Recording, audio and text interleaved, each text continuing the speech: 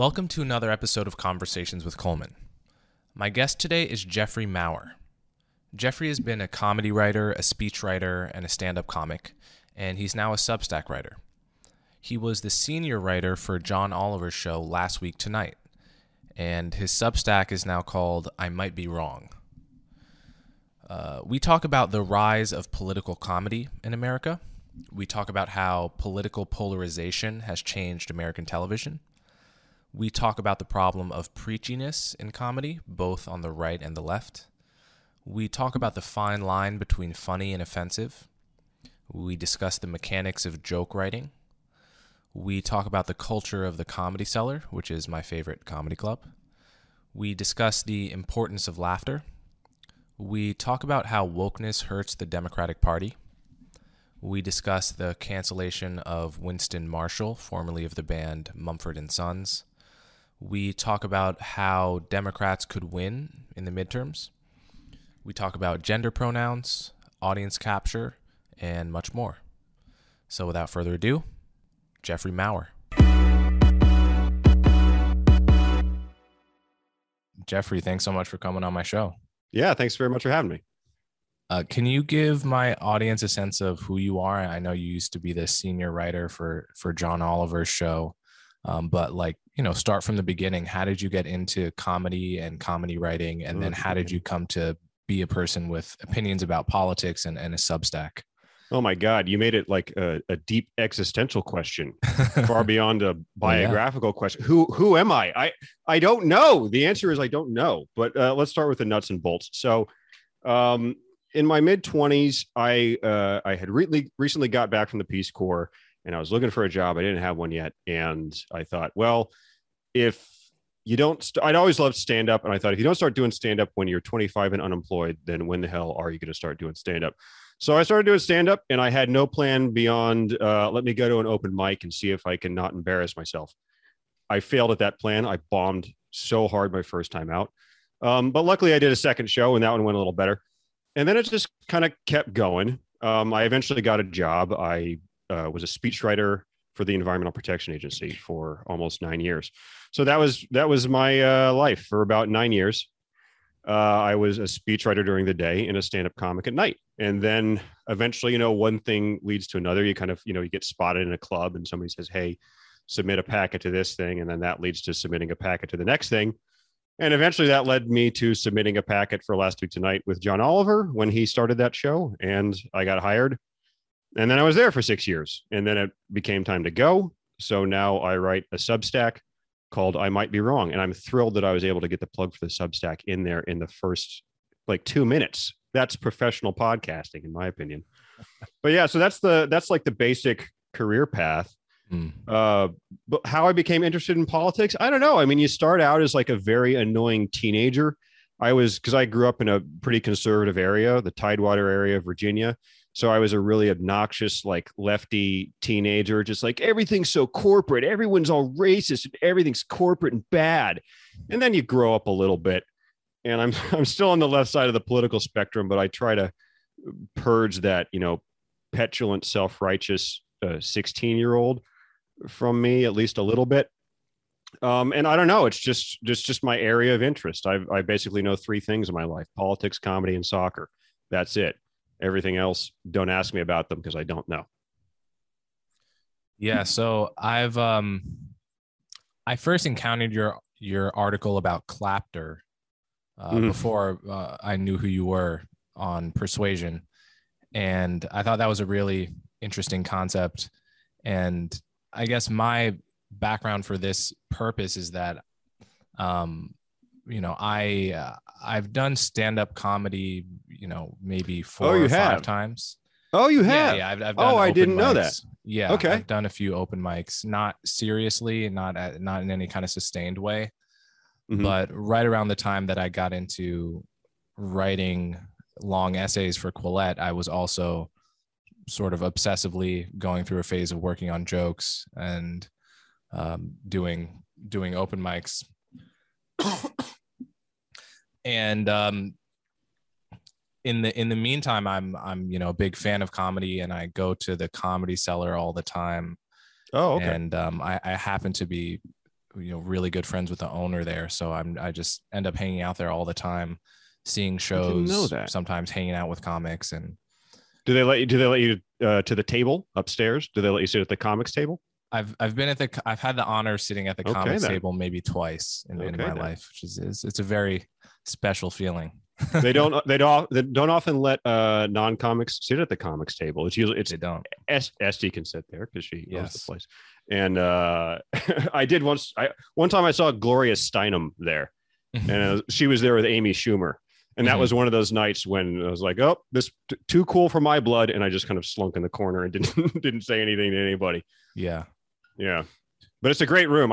People should go to the Comedy Cellar. If you want to see comedy like as it should be done, stand-up comedy as it should be done, the Comedy Cellar is great. It's one of the few landmarks in New York that like still actually is the thing that it claims to be. Like Grimaldi's is not, a pizza place anymore. It's a tourist attraction now. The Comedy Cellar is still a working, functioning comedy club. Yeah, it's amazing. It's really my favorite place in the city. You've been, I think, critical of the culture of writers' rooms at political comedy shows like the one you used to work at.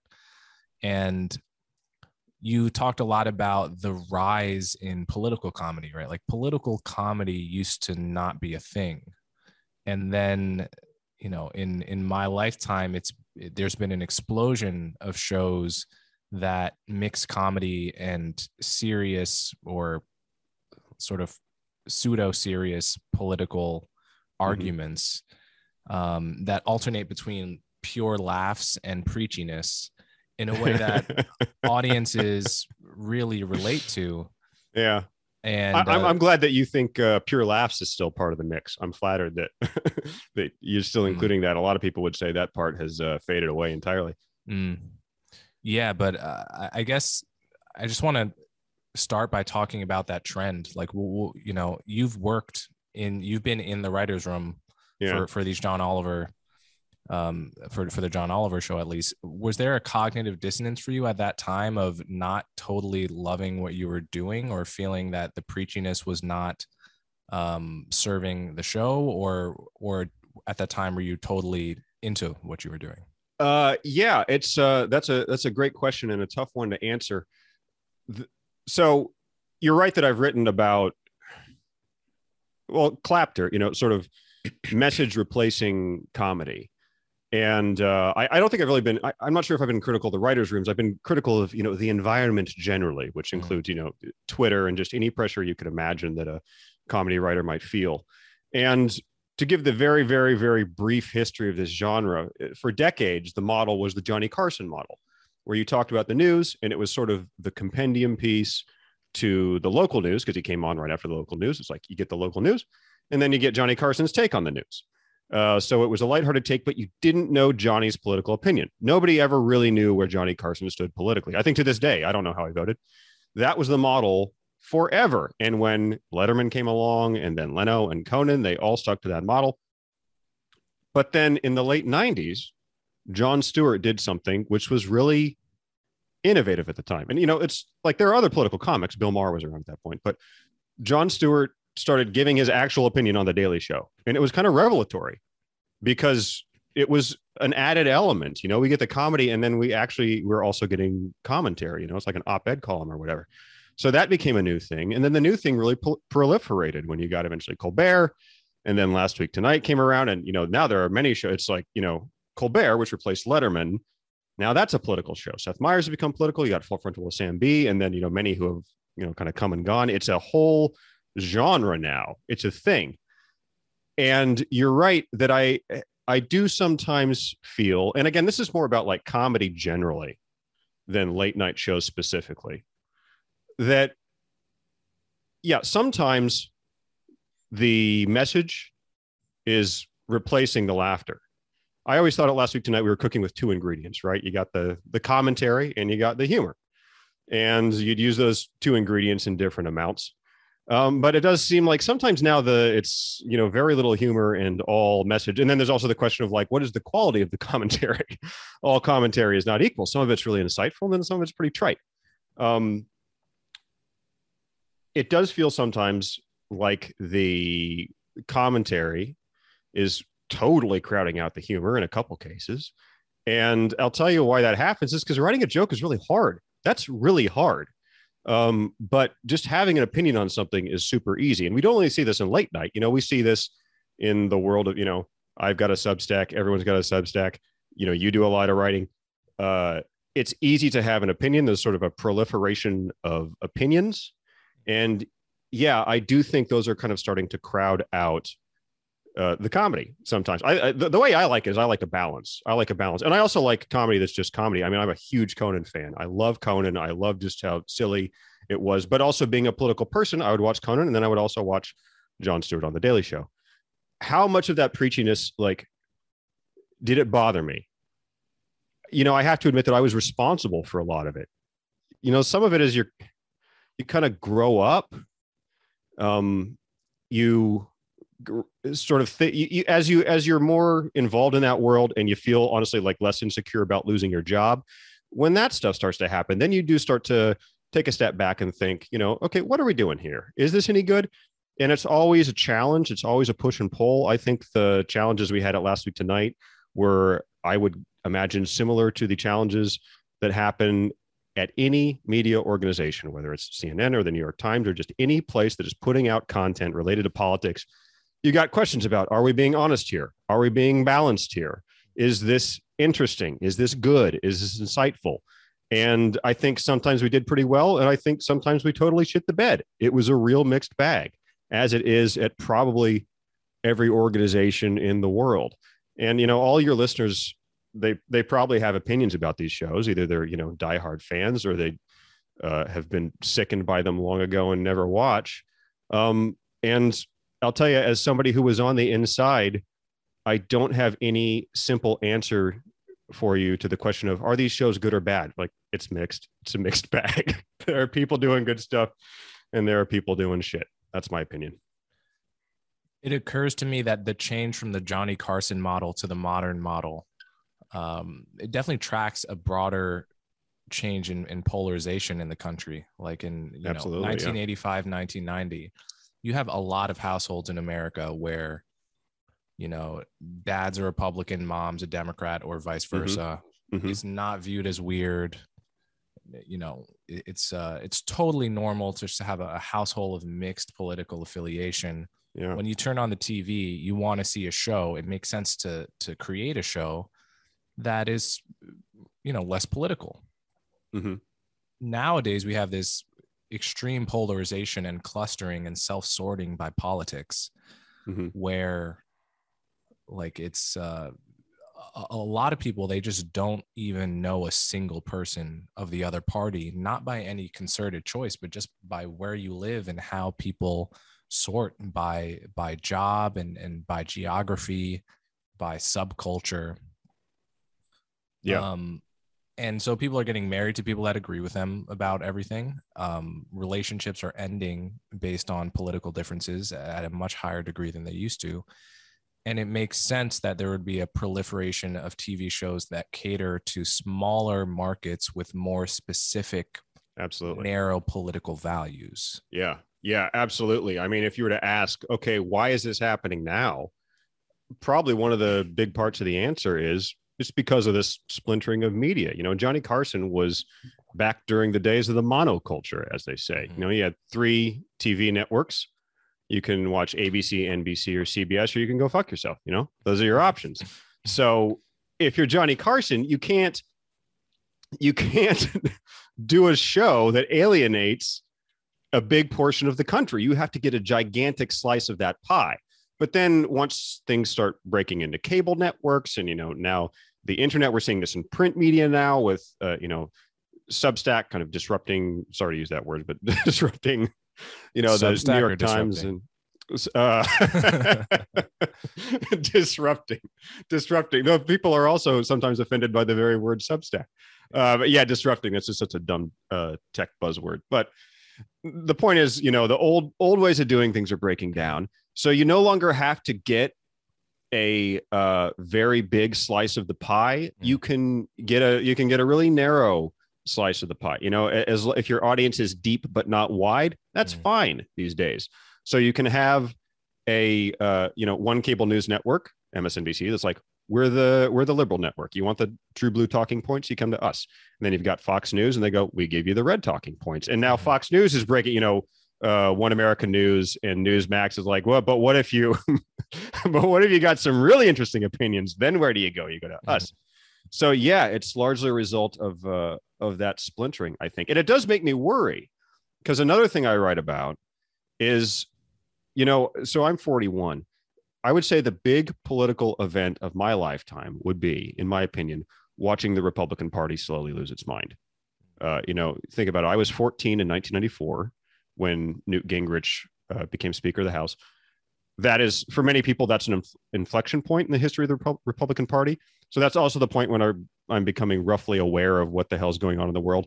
And I feel like I've slowly watched them get weirder and weirder and weirder, to the point where, and then eventually they nominate Trump. And at this moment, there's a notable, anti-vax contingency in the Republican Party. You've got QAnon people inside the tent, and you go, whew, that is rough stuff. What happened? And my very simple explanation for what happened was the media ecosystem, Fox News, AM radio, they kind of created this very partisan kind of fact-free media zone that has rotted the Republican brain. And I worry very much about that happening on the left. Because, now you're talking about me losing my home. And there are certainly like signs of worry. And I do worry that the media ecosystem is getting so, because like you said, you can go long periods of time without encountering anybody with a different opinion. So that encourages groupthink, that encourages, just going along to get along. And I think that's really not healthy, and I do worry about it sometimes. Yeah, and this notion of clapter I thought was really good, and it's something I've seen a lot. Having watched a lot of comedy, I also used to watch a lot of comedy at Columbia. Okay. And there's comedy clubs and comedy groups that do basically comedy by Columbia students for Columbia students. Highly progressive. Okay, I did not know that. That's sure. I think of a cappella groups when I think of Ivy League entertainment. Yes. I'm not sure the comedy is much better than the a cappella, but I have thought of this. What a damning statement, by the way. Arguably not better than the a cappella groups. Jesus Christ. You just cut their throats. Yeah, well, the thing is the clapter, which is the sort of, instead of getting people to have sort of like a deep belly involuntary laugh, like that really good kind of laugh where you can't help yourself, you can't help but laugh, right? Even if you think what was said was like somehow wrong, you just cannot help yourself, but you're just your diaphragm is moving without your say so. Those are the really the deepest kinds of laughs that comics want to be getting. There's this other thing you call clapter, which is, and you'll see this in a lot of comics acts, which is they'll say something praiseworthy, something they'll say something that's not strictly speaking funny, but that enough people in the audience agree with. Yeah, that you'll get lots of claps and woos, but very few laughs. Right? Yeah, and sometimes it's almost it's like you're bullying the audience into responding to it. If you say something like teachers should be paid more, it's like, oh, fucking fine. Okay. It's like I don't want to look like that asshole not clapping at that. Exactly. What do I think? Teachers should be paid less? Yeah, right. Do I That's hate not babies? Yeah, right. Yeah, exactly. So yes, people do respond, but that is absolutely not necessarily the same as having a good time. And yeah, it's a cheap way to do things. And I didn't invent the term clapter, by the way. Clapter that's a comedy term that's out there. Oh, I didn't realize that. No, I didn't invent. Well, it's stand up, say it, because we needed, ask John McWhorter, like, how do words develop? Words develop when you have a need for them. There became a need to describe this thing where people, like in stand up specifically, but it can apply to any type of comedy. Yeah. You have to get a response when you're doing stand-up, right? You have to get a response. I'm glad you've done a few open mics. That silence, it burns. It burns, and you can feel it eating at your skin. So you have to get some response. Right. But laughter's hard to come by. So if you can't do laughter, then yes, just say something that everyone agrees with. Right. And then at least you don't have silence. Getting clapter doesn't feel at all like bombing. And I think it's hard to relate. I mean, people can imagine the humiliation, but the humiliation of just thinking a joke is hilarious and going up there and saying it, and the punchline just is crickets. Yeah, it's mortifying. So can I ask these 5 open mics? How did they go? Actually, I didn't bomb ever. Congrats. I didn't kill either. Okay, but I did solidly. But okay, not total silence. I think early shows, not total silence counts as not bombing. Any reaction whatsoever. Yeah. Other than clapping is bombing. Now, you didn't make the giant mistake that a lot of people do and invite 30 friends to your first show, did you? No. Okay. That's because you're a smart guy. I see that sometimes at open mics. People, it's way too much investment. Thankfully, when I was bombing in my early days, I was bombing in front of nobody I knew. So at least I didn't have to explain myself afterwards. Right. Yeah, but I think the temptation to go for clapter is just especially if your audience is ideologically homogenous. Yeah. Like say you're a comic doing a show on a college campus, not a professional comic, or maybe a professional comic. It's like you kind of know the students will clap if you say anything progressive. Mm-hmm. And if you're an up and coming comic, the temptation to mistake that for comedy or to mistake that for being really well liked is I imagine it can be very tough for people who maybe don't think about this the same way to distinguish that from actually making people laugh. It's like, oh, well, they were applauding me the whole time. Maybe I'm really good at this comedy thing. And the problem with that is the second you go to an ideologically mixed audience, like at the Comedy Cellar or whatever, you have tourists, you have New Yorkers, you have all kinds of people, or God forbid you go somewhere, you do what every stand-up comic has to do and tour the country and play for rural audiences and so forth. All the stuff that got one audience to clap for is you're going to lose another audience on.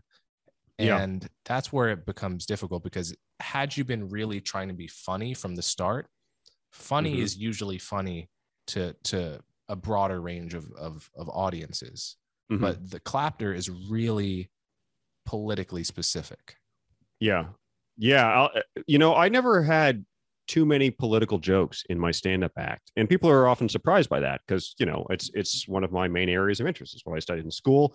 It's where I've worked for basically my entire adult life. I had very few political jokes, and the main reason for that is because I was going touring some. I was never like a road dog, but I'd get out of the Northeast Corridor. But even within the Northeast Corridor, the minute you start talking about politics, half the audience goes, you know what, this is not a thing I'm interested in. It's just not something I follow. I don't really know what you're talking about. So you've already lost half the audience. The remaining half, if your joke has, any edge to it whatsoever, if it was anything beyond, back in the day, you could do like, oh, George W. Bush isn't very smart. And people, even Republicans would concede, all right, he's not that smart. But any edge beyond that, any commentary beyond that, anything where your actual viewpoint is known, then you're going to lose half of the half. So now you're down to talking to 1/4 of the audience. So it generally doesn't work. But, and this is an important but, then sometimes you'll get into these really progressive rooms in Brooklyn. It's just some Brooklyn bar and everybody's 25 and they have an ironic mustache. And you can just say something that is something they agree with and get that clapter response. And then, I worried about this on Last Week Tonight, and it's a trap I admit I fell into sometimes. I'd get kind of self-righteous and think, what I'm saying is important. What I'm doing is important here. And it's like I wanted to do comedy, that wasn't just, hey, what's the deal with soup? Have you seen how many flavors they have? It's like I wanted to do something that was a little sharper than that. But if you do it wrong, then it does just become, hey, here are 6 talking points I read earlier today on the Daily Kos. And I want you to clap each time, all 6 times when I say them, I want you to clap. And I'm going to count that as a segment. That is the form done wrong, in my opinion. Yeah. I mean, so I don't want to give anyone the impression that I only object to progressive preachiness. I Sure. think what is true of me is that when I see a stand-up or anything comedy related, I generally prefer it to be pure comedy.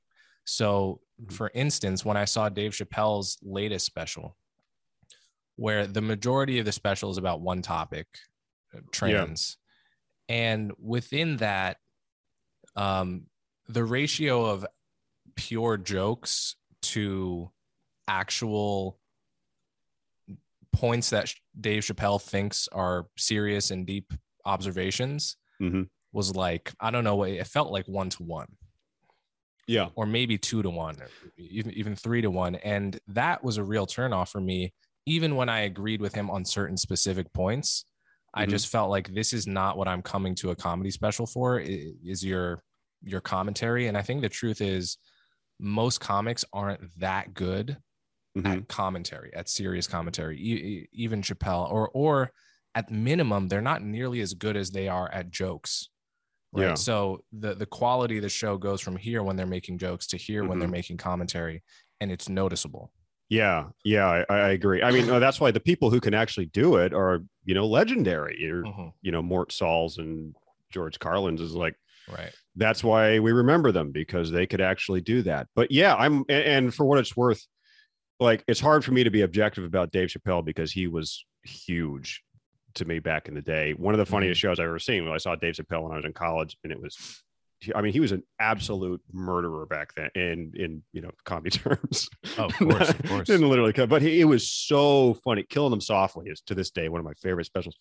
So funny. That was a special that got me into stand-up comedy at all. Yeah, that's one of the huge ones. It's one of the huge ones. And so he's one of the on the very short list, of like people who made me think I want to do that. Yeah. But yeah, the last special, there are many opinions about it. But one thing I think most people agree on is like, not his funniest. And that's certainly where I fall. Like, not his funniest. I certainly didn't enjoy watching it. Yeah, I mean, half as much as Killing Me Softly. That one was way funnier. Right. But I think it was not funny for the same general reason that Nanette was not funny, which is that too much of it was not composed of jokes. It was composed of points that the comic thought were very serious and interesting to them. But again, most of the audience in both cases, most of your audience are going to find your points to be shallow. If you're a comedian who spent 30-40 years figuring out how to be super funny, but you haven't really spent 40 years figuring out how to make good arguments that are controversial enough to be meaningful, but not so controversial that you lose the majority of people you're talking to. Like that's a hard skill too. So I don't know, and I'm not really sure if I can defend this sort of purist approach to comedy that you should only make jokes, and I'm not even sure that's what I believe. I think if you're going to make a serious point, you should be really sure that it's profound enough to justify the departure from comedy. And I think people probably don't do that as much as they should. Yeah, I completely agree. If you can, if you can do something that is, an interesting comment, an interesting statement, and it's maybe a little funny, but not very funny, like, that's a thing too. Some people are going to be very into that. I mean, definitely. I mean, when I was at Last Week Tonight, and now that I'm writing my Substack, there are definitely pieces, like, they're not the funniest things I've ever written. But like, I still think they're good because I still think there's something there. Like I said, you're kind of cooking with two ingredients. You got the commentary and you got the comedy. If you're using, if the commentary is less interesting, well, then it better be funny. And if the commentary is pretty interesting, then you can dial the comedy down a little bit. And I agree that the real problem comes when you're kind of doing neither, right? Maybe the commentary is shit, and then those are coming in place of the jokes. Then it does become a case of, why am I watching this? And it also a little bit punctures your image of the comic as the master of sort of everything, right? Because you see them say something dumb and not funny dumb, just kind of dumb. And then it punctures the air of invincibility that is kind of or whatever air of their whatever persona they're going for. It's like, oh, he's just kind of another dumb, he's just like another normal person. Yeah. You know, and it's funny. It's a bit of a meet your heroes moment. Yeah, it is, which is, you know, I always remember the arguments that comics make really seriously that strike me as really bad arguments. So, for instance, I remember in Nanette, I forget what her name, Hannah Gadsby. Hannah Gadsby. Or something. Yeah. She made it's not Nanette. It's confusing. Her name is Hannah Gadsby. Yeah. Right.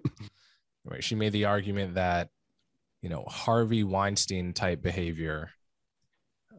She basically talked about Harvey Weinstein and said, well, this is the norm for men. And I was like, what are you talking? Yeah. This is precisely news because of how abnormal his behavior is. Yeah. Right. Yeah. And like that's the moment she lost me, because it was so clearly a point that didn't, like, she wasn't engaging with the counterpoint. She wasn't, you know, this is just something that compelled her emotionally. She wanted to say it. And to a portion of the audience, they're just going to be lapping it up. And in the Dave Chappelle case, he made an argument that women view trans people like black people view blackface, which I think is factually not true. I mean, like, if I saw you walking down the street with clear blackface makeup, I think every black person would be like, what is wrong with that guy?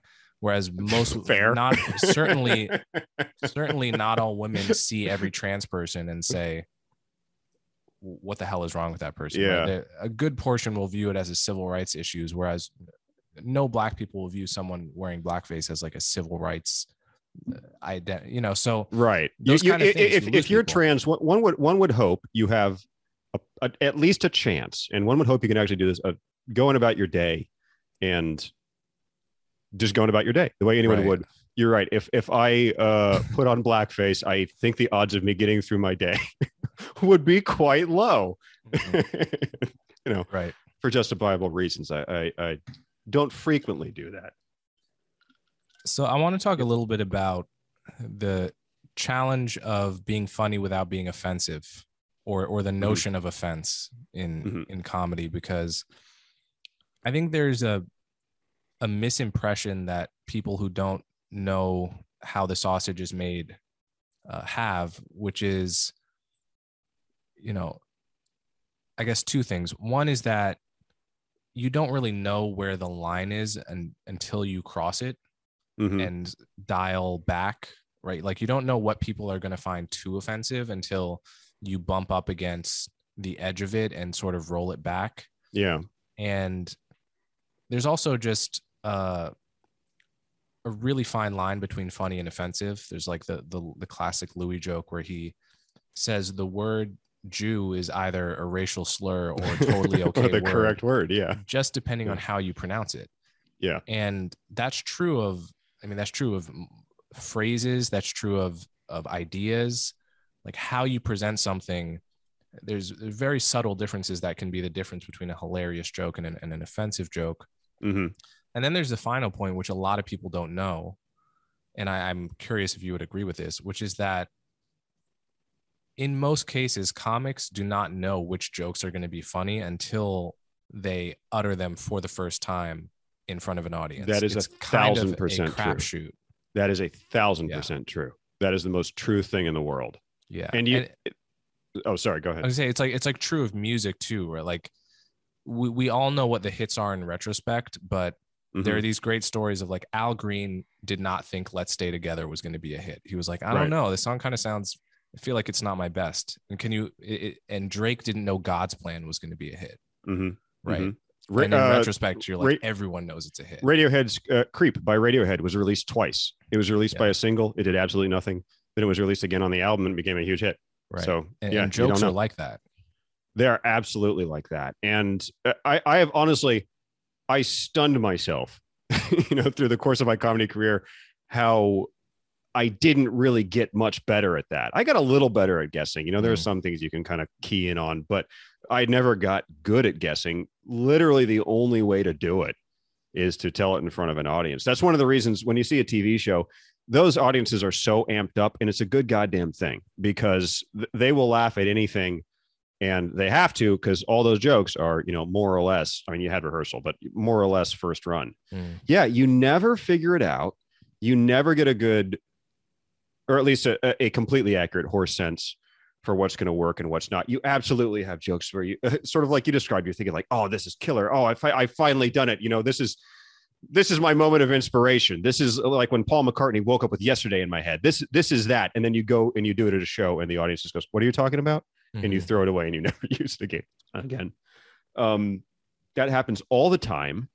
And it does affect like how edgy you can be, because you're right. Being taboo, like that's funny. That's one of the breaking taboos is one of the funniest things you can do if you do it right. And if you go to a comedy club, you'll see this. One of the funniest things that can happen is that a comic will go there and talk about things that don't normally talk about. A big part of the fuel in the laughter bonfire at a comedy club, it's very often very proper, very subdued women in their 50s and 60s laughing really fucking hard at dirty sex stuff because their life just doesn't involve them talking about things in that way. And then the comic gets on stage and talks about it. And then it's like liberating. They're like losing their shit because somebody's breaking that taboo. That's a real thing. You know, and then there's the cheap way to do it, much like there's a cheap way to do clapter. Like you can just get up and think, you know, list off the dirtiest things you can think of. And that's not funny because you're cheating. But yeah, breaking taboos is a big thing. And when somebody does it properly, it's really, really funny. And that is one of the reasons that this, you know, chilling atmosphere that is kind of descending over comedy, or has descended over comedy, however you want to look at it. That's why it makes that proposition a lot riskier, because you don't know where the line is. You don't know where the line is. There's this gigantic fuzzy range of where the line might be.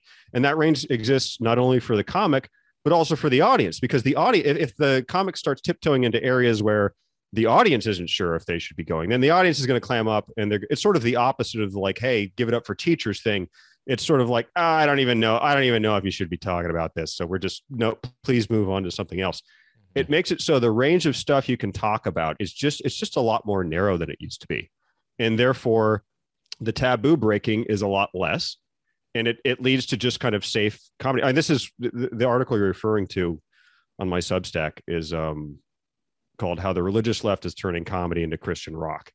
And I do feel that it's kind of the same thing, because again, I'm from a religious area, and a lot of people where I grew up, like they're into Christian rock. And the promise of Christian rock is that it's super safe.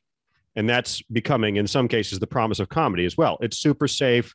We're not going to go outside these bounds. We're not going to break any taboos or challenge anything. And personally, I think you're, taking a lot of stuff that's potentially funny off the table. So my sense, though, is that that's not actually happening yet, because people, so long as there's any semblance of freedom, the comics, and there's always going to be a big demand for comics who break those taboos, because as you pointed out, breaking taboos is a constitutive element of comedy, right? It's not like breaking taboos is sometimes happens to be funny. Yeah. It's like, part of the definition of funny, or one of the core elements of funny, is precisely breaking taboos. It's what salt is to cooking. You kind of got to have it. Yeah. Right. So, and I think, if Netflix doesn't want to give Andrew Schultz a deal or something, he'll get huge on YouTube. So far as there isn't a blanket censorship across the board, people are just going to pop up on other platforms, because there's going to be a hunger. It's going to create a hunger for that kind of taboo breaking comedy that will pop up. And in my experience at places like the Comedy Cellar, where, this is increasingly the norm for comedy clubs, where they take your phone at the door and put it in a sealed bag. So comics really have no reason to fear that if they do fuck up, if they do cross a line in one show, it's not going to ruin their careers. They're not going to get canceled for it. The jokes, I think, are just as taboo breaking as they ever were. Mm-hmm. Well, I think you're making a great advertisement for the Comedy Cellar, because for people who, don't live in New York and aren't, don't know this world closely. By the way, the Comedy Cellar, for people who don't know, that's the room you saw at the beginning of Louis.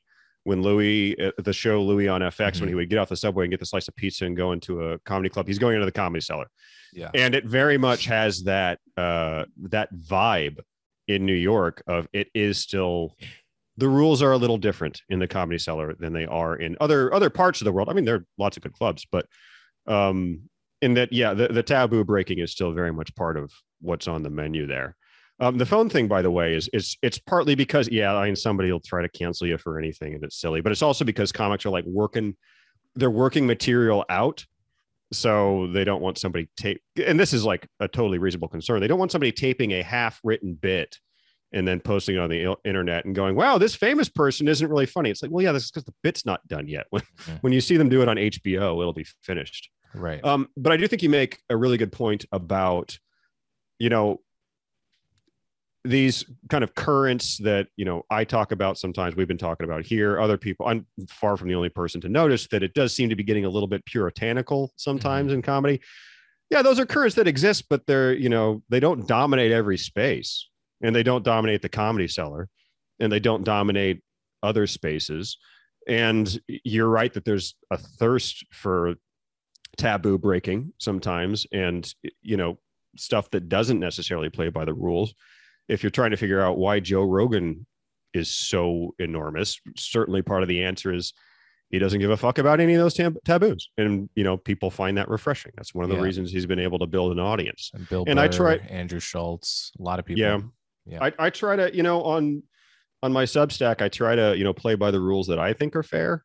I obviously have to stand behind whatever I write, but, there are some, sometimes I trust my audience to just know, like, it's a joke. I think you can, in 99% of cases, you can trust people to be adults and know when a joke is a joke. Right. I mean, so one of the things that I think perpetually insulates comedy from censorship is that laughter is far more honest and tamper-proof than praise for your argument, right? If you make an argument that deep down I don't agree with, but I feel enormous pressure to agree with, it's very easy to fake agree with you, right? Yeah. If you're a comic and what's even more important, it's easier to fake disagree with you, right? Like if you're making a totally valid logical point that goes against my politics, it's trivially easy for my mind to just give me this aversive reaction to what you're saying, bypass the logical part of my brain, and just like, fuck you, fuck this. And basically to not concede. It's very easy to not concede a good point. It's virtually impossible to not laugh at a funny joke, even if that joke goes against all of your sort of political biases. So I mean, this has happened to me countless times, and it's also happened to people I know with really woke politics, for instance, where it's like a comedian will make a joke, and the direction of that joke politically is the opposite of everything you believe. But it's not a preachy joke; it's just an extremely clever joke, and you can't help yourself. You're just laughing because it's so funny, even though you disagree with the underlying point that's being made, right? Yeah, you're making me want to go back to stand-up because I haven't done stand-up since COVID. But you're right that that feeling of involuntary laughter, of legitimate laughter, where, like you put it, you couldn't not laugh if you were trying. That is such a freeing feeling, and I feel like that happens most often. I would say live comedy is probably the best venue for that, because stand-up to me is a weird thing. I mean, there's so much bad stand-up out there, right? There's a name for this. Somebody has this quote, 90% of everything is crap. Right. I forget that's like somebody's postulate, but it sounds to me like one of the most true things in the world. And that is true, including of stand-up. But God damn it, when stand-up is good, live stand-up comedy, you've had exactly the right number of drinks, something in the 2 to 3 range, so you can still follow it, but you're feeling a little bit. Yeah. There's a bell curve there. You can go way too far with the drinks, but yeah, when you're in that sweet spot and the comic is good, that is the hardest you will laugh in your life. That is the hardest you will laugh in your life. I remember, again, that Dave Chappelle show. I remember doing that at Louis Black. I remember doing that at Patton Oswalt. I mean, you're out of control, and it's freeing, and it's enormously fun. And what you're describing, what I was thinking about, that's an interesting point, by the way. I hadn't heard that point you just made about how sort of the laughter is involuntary, but the choosing to agree or disagree is voluntary. Those seem like polar opposite states of being to me. Like the one where you are, gripped with laughter and you can't stop, and it's just happening to you, and it's, you're in convulsions, versus a state of being where you're measured and you're controlled and you're thinking very strategically about what you say next and what you do next. It's like, God, that sounds like a type of prison. Right. And, we all live in the second state for, a good portion of our life, maybe not that extreme, but like we do have to be living in a society here and be polite to each other. And that's good. But I don't want to live in that all the time. And certainly when I walk into a comedy club and buy two drinks minimum, I would like to be freed from that straitjacket, please. Mm-hmm. Yeah. On the topic of offense, I think that, well, I'll say I'm pretty close to a free speech absolutist. I'm very pro free speech. And I think there's this misimpression that people like me just never get offended. And that's why we're pro free speech, because like we don't understand what it's like to just hate something somebody said and to childishly wish that they get somehow socially punished for saying it. Mm-hmm. And I can say, having gone to a lot of comedy shows in the past 3-4 years, I do sometimes get straight up offended by things people say. Sure. Yeah. Like they cross a line that maybe it's a line I didn't even know I had, but it's just like, that was not funny to me. Mm-hmm. And sometimes my friends are also offended by those jokes. Sometimes they're not. Sometimes those jokes do really well in the crowd, and it kind of makes me angry that more other people aren't offended by it. Mm-hmm. But I'm never under the impression that because I was offended that I somehow have the right to stop the show, heckle the comic. I somehow have an obligation to put this comedian on blast on social media. Like people will, I know my friend owns the Comedy Cellar. He'll get emails from people all the time saying this joke offended me. Sure. This comic is offensive. Mm-hmm. And again, I think it relies on a kind of misunderstanding of the nature of the craft. It's like these people, they're doing a high wire act, right? Yeah. It's like criticizing a high wire act for being dangerous. The danger is a part of the thing itself, right? Like going towards what's offensive is not a choice that you can sort of choose to do or not to do with comedy. It's part of comedy. So it's inevitable that sometimes people are going to hit your tripwires, whatever they are. And I think it's immature to say, well, my offense is so much more important than everyone else's offense, that my offense should be like enshrined in our social norms, and comics that violate my offense should suffer. Yeah. Well, this is why I used the phrase "the religious left" in that article, because it does strike me as the religious left at times. The extreme versions of this type of behavior. It's not a left-wing behavior. Anybody can do it. Mm-hmm. And the form of it that I was familiar with growing up was the religious conservative version, because again, that's what most of the people around me were. And it was very much the same thing. They didn't like stand up for the exact same reasons. Mm-hmm. This person's saying something who offends me. Mm-hmm. They're bad words a lot of the time. And hey, you are completely within your right to have that opinion. It becomes a problem when you're trying to impose your view of exactly what's acceptable on everyone else, and not in a light-handed way at all, in a very heavy-handed way. where you're, yes, the most extreme version of it is writing to Gnome at the Comedy Cellar and saying, don't have this comic on again because I didn't like the thing they say. But you're right. It is, we all have the right to be offended by something. And I'm the same way. I'm close to a free speech absolutist. I mean, pretty close, certainly on that side of the spectrum. But yeah, I get offended by stuff. And it's kind of what you were talking about earlier with the, meet your heroes moment, where a comic you like, and then they say something pretty dumb and you're like, well, but I didn't like that part. That does happen. You don't lose your right to feel that way when you're watching stand-up comedy. But I do think a broader space to say what you want to say is definitely healthier. And especially when we're talking about stand-up comedy specifically. I mean, everyone has to understand when you get on that stage, the rules are a little different. Things need to not be taken quite so literally. If you say, take my wife, please, you can't have people in the audience go, he hates his wife. He just advocated his wife getting kidnapped. That is like the single most annoying form of, Twitter justice, is pretending to not get a joke so that you can get offended. That is, that is just next level. But again, I'm for the wide berth. I got to say this.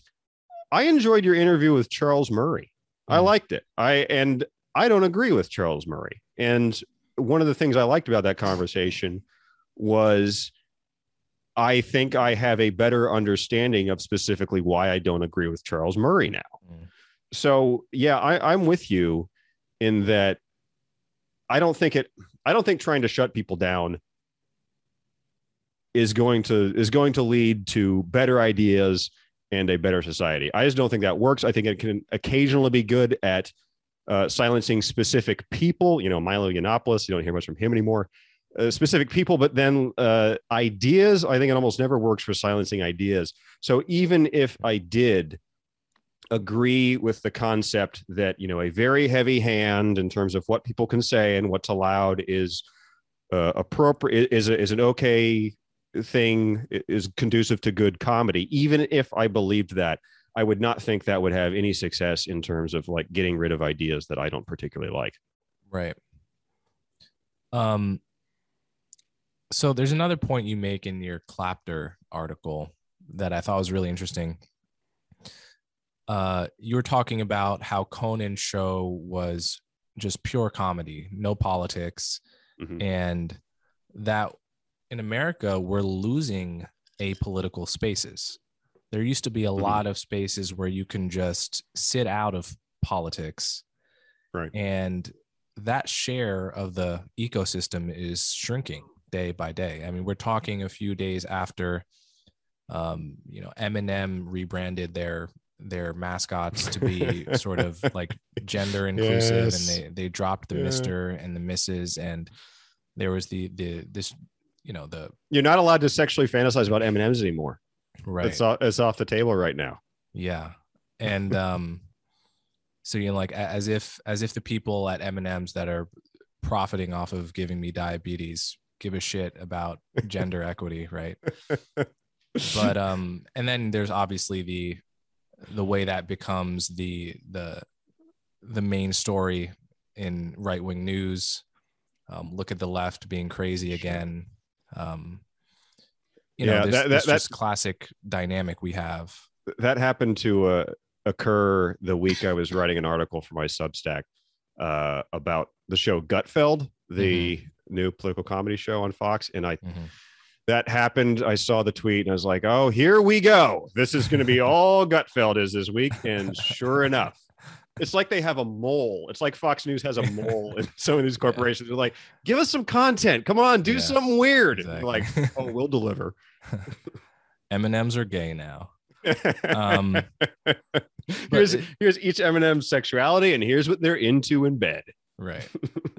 They're sex positive now, and they're fucking Skittles.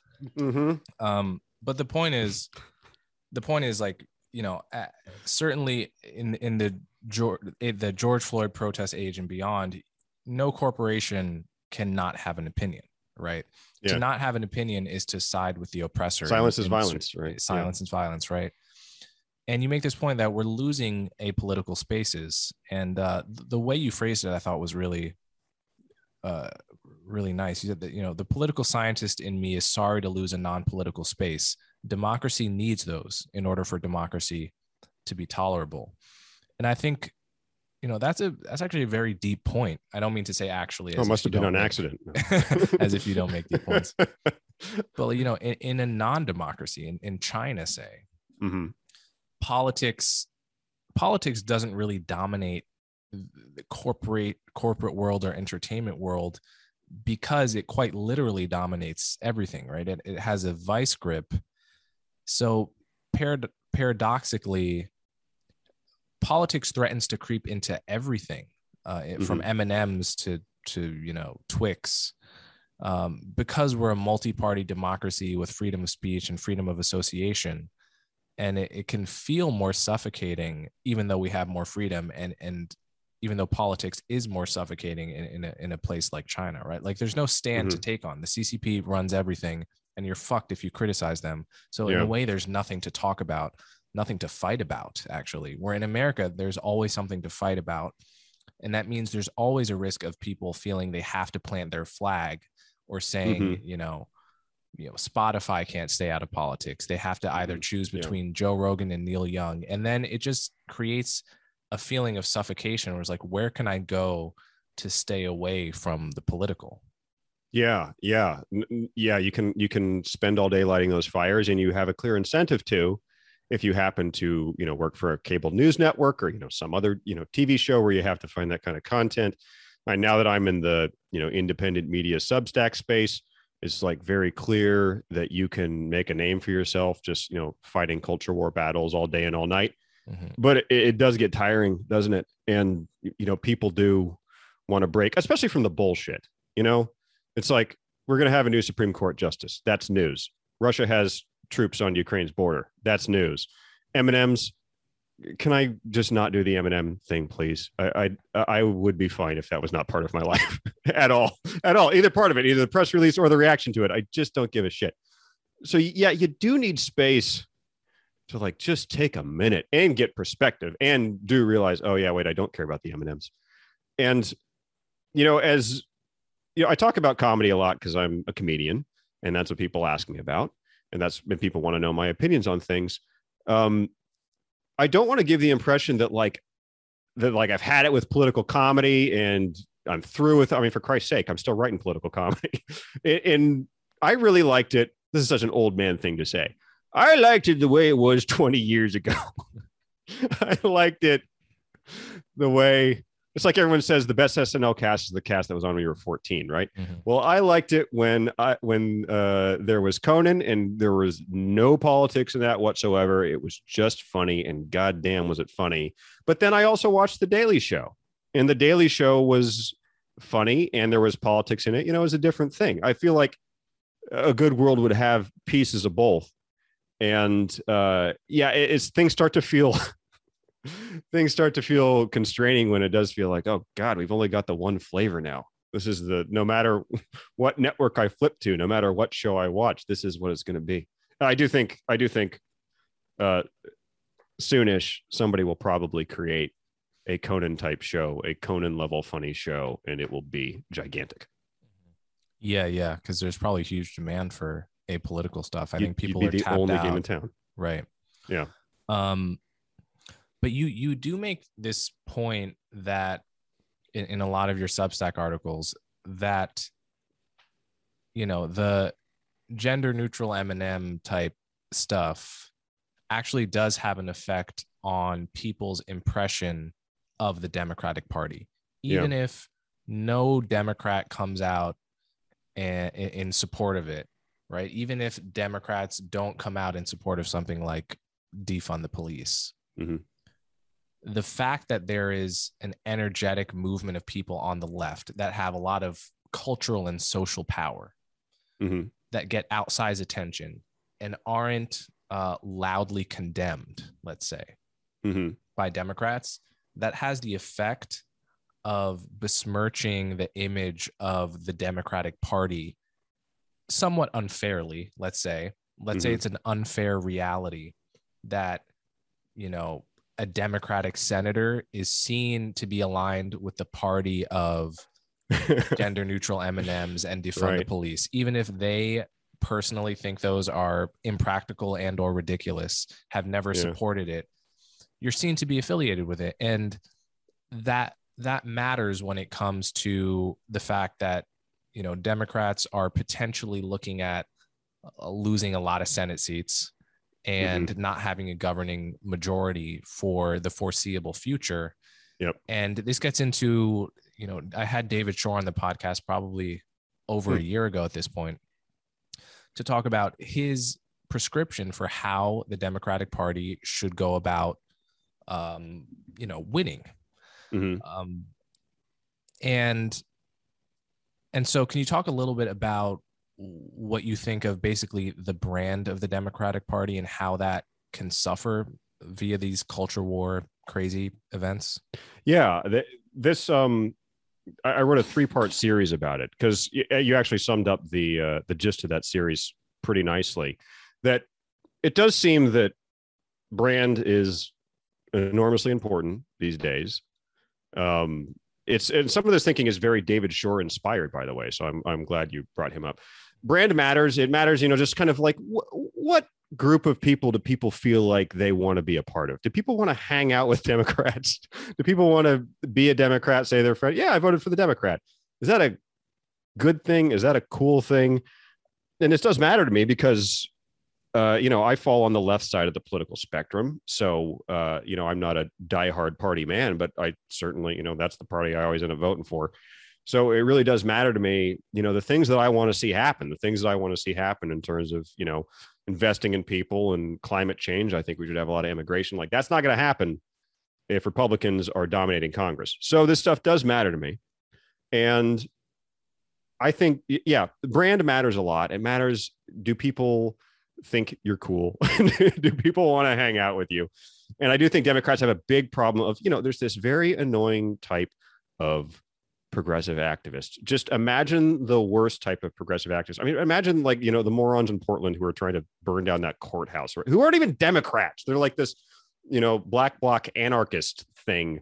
They, walk around chanting, fuck Joe Biden. And yet they get tied to the Democratic Party. And that's partly because right-wing news media is really good at finding these clowns and putting them on TV and saying, whoa, that's what the left side of the political spectrum is. Do you really want to vote for those guys? That's a tried and true political tactic. It works. And I do think that Democrats would benefit a lot these days from just calling stupidity. The most ridiculous things. We don't need to swing at every pitch. It is unfair a lot of the time. When I wrote those articles, it was right after Terry McAuliffe got beat in Virginia. He lost the governor's race to Glenn Youngkin, the Republican. Right before that happened, Twix created this weird woke commercial that was like it's a Halloween commercial for Twix. Let me say that one more time, for Twix candy bars. And it had like a pro-trans message that was executed in a really ham-fisted way. I did picture like being in the Terry McAuliffe campaign offices in that moment and just thinking like, God damn it. So this is my problem now? I don't have any control. I'm running for governor of Virginia. It's probably like worth describing the video to people. It's like, I just watched it. It's like a 2-minute commercial. And it's I guess a little boy, as in a biological male, dressing up in a dress, and he has a baby, like a goth babysitter. Is a goth babysitter, yeah. And then, go ahead. Oh, yeah, it's probably just best to watch. I linked to it in the article. The article is called "Why Everyone Hates the Educated Left." It's on my Substack. I might be wrong, but yeah. So the goth babysitter, she has like witch powers. There are so many pieces to this. Just as we're describing this 90-second commercial, it's pretty clear that things have gone off the rails because there are so many pieces to this. But yes, she has. It's implied that she's a witch. And it's also implied that the kid is trans, even though it's just a boy in a dress. Boy in a dress, not necessarily. I actually didn't even notice it was a boy in a dress until the end of the video. Oh, okay. Well, then which is interesting. reason number 6,812 why this ad doesn't work, because if they had a message and you missed it because you were focused on the goth babysitter's witch powers. Correct. Yeah. I thought that was the center of the video. So Gage, moving into act 3 of this 90-second video, the witch and the kid are at a park, and the kid starts getting bullied for wearing a dress. The bully's going, "Why are you wearing a dress? You're different. It's weird." And the witch summons her witch powers, witch nanny, summons her witch nanny powers and blows the kid away. She summons a gust of wind and blows the bully away. And I did think some people were like, "It's bullying. You're like, did she kill that kid?" I thought it was like, it's kind of cartoony. I did also think the way you're supposed to do this in TV or whatever is you're supposed to show the kid at the end, like stuck in a tree, but okay. Yes. So that's the moment I was waiting for. Like, what I thought was weird about it is, so the kid says, like, he bullies the kid for like 10 seconds. Right. Yeah. And it was mean. It was bad, but it was about 10 and seconds. Also doesn't mention Twix, but yes. Yeah. And then the witch Twix-free bullying just like disappears him. And they don't show him like blowing away, like, "Oh, he got stuck in a tree." He's just gone, and his like clothes are left there. So did she kill a kid after 10 seconds of anti-trans bullying? Your candy commercial has gone so far off the rails.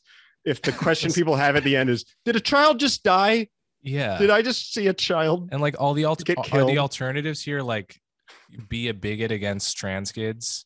Or different kids, or like kill the kids that are bigots. Like, surely there's a middle ground. Surely there's a middle ground.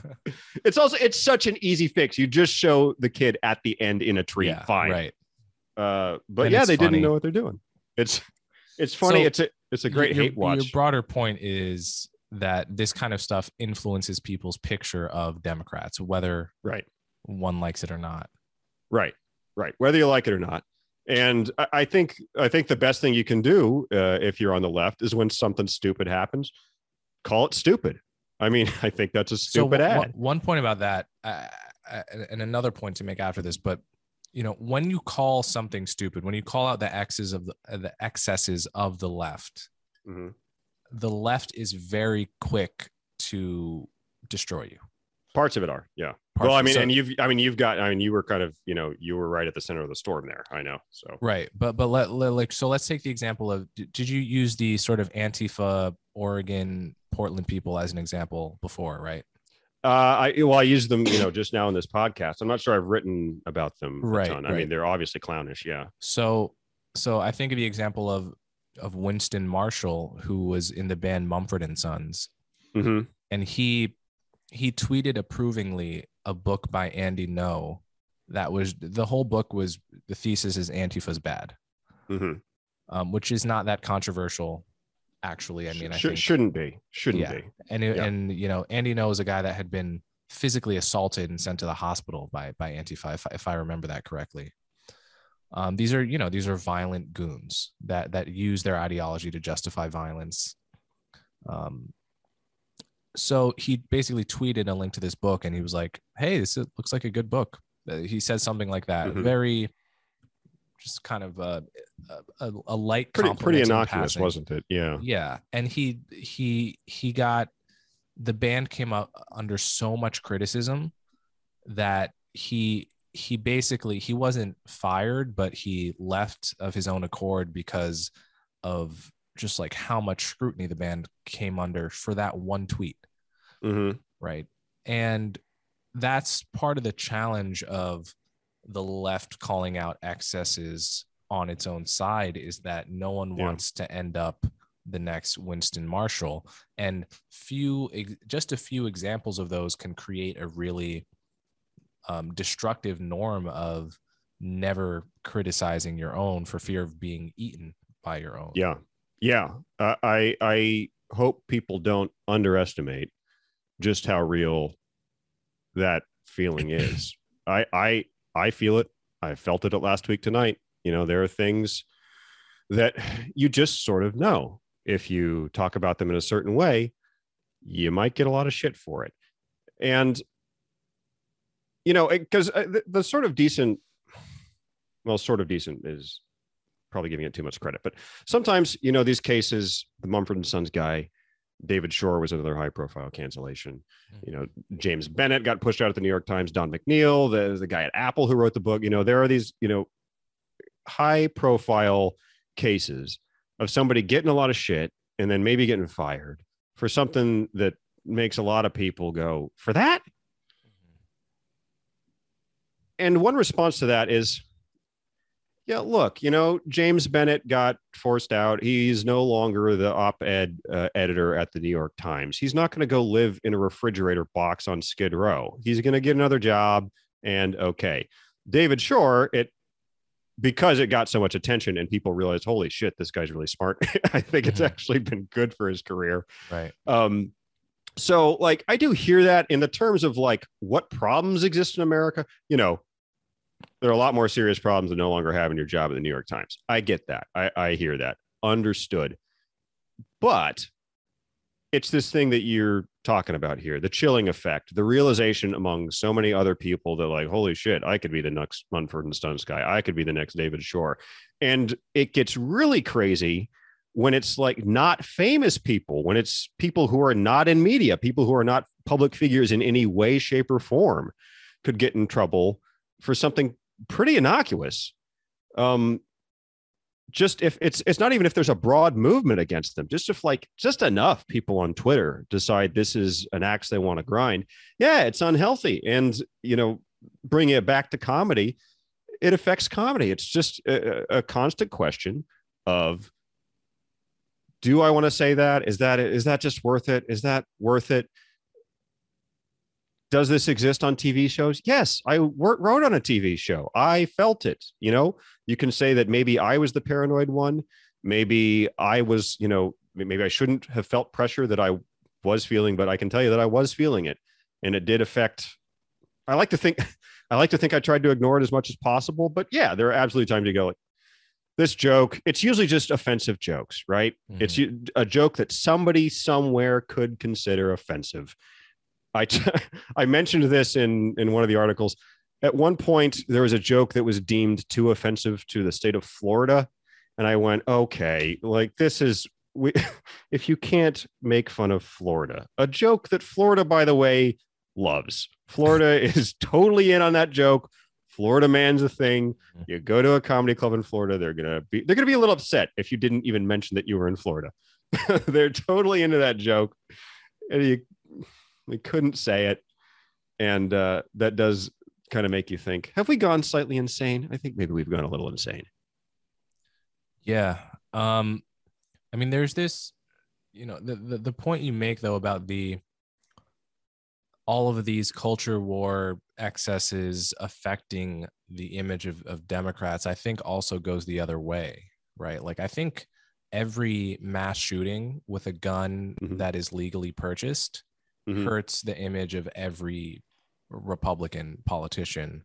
Yeah. Even the ones that are more moderate and or centrist in their opinion on gun rights. Like just being the party that is in general against, or relative to Democrats at least, against gun control measures. You know, every time someone goes and shoots up a school, it's bad for the image of every Republican, fairly or not. You know, obviously the Capitol riot was horrible for the image of Republicans, and fairly or not. And so it seems like this is definitely a point that goes both ways. No. Oh yeah. Oh, I mean, no question. If you are a Republican and January 6th is happening and you're not out there saying as loudly as you possibly can, holy shit, stop this. This is insane. By no means can this be allowed. Everyone break it up, go home. And then I would add to that. Personally, I think you should not try to steal an election, whether you're doing it by violent means or nonviolent means. If you lose, you lose.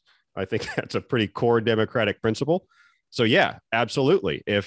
When bad shit happens and you're not out there loudly saying bad shit, well, then if somebody ties it to you, well, then I guess it's kind of fair, isn't it? I mean, I'll bring up one example. When Charlottesville happened, we did a piece on Charlottesville that week on Last Week Tonight, and Trump, you may remember, he gave this press conference where he was surprisingly soft on the people who marched in Charlottesville, the, hard right. I don't know how you want to characterize them, but the hard right Nazi might be a fair term, but they're at the very least hard right people marching in Charlottesville. And Trump gave this press conference where this is the one where he famously called them, good people on both sides. If you watch the whole clip, it's a little more complex, but he was way softer than you would expect.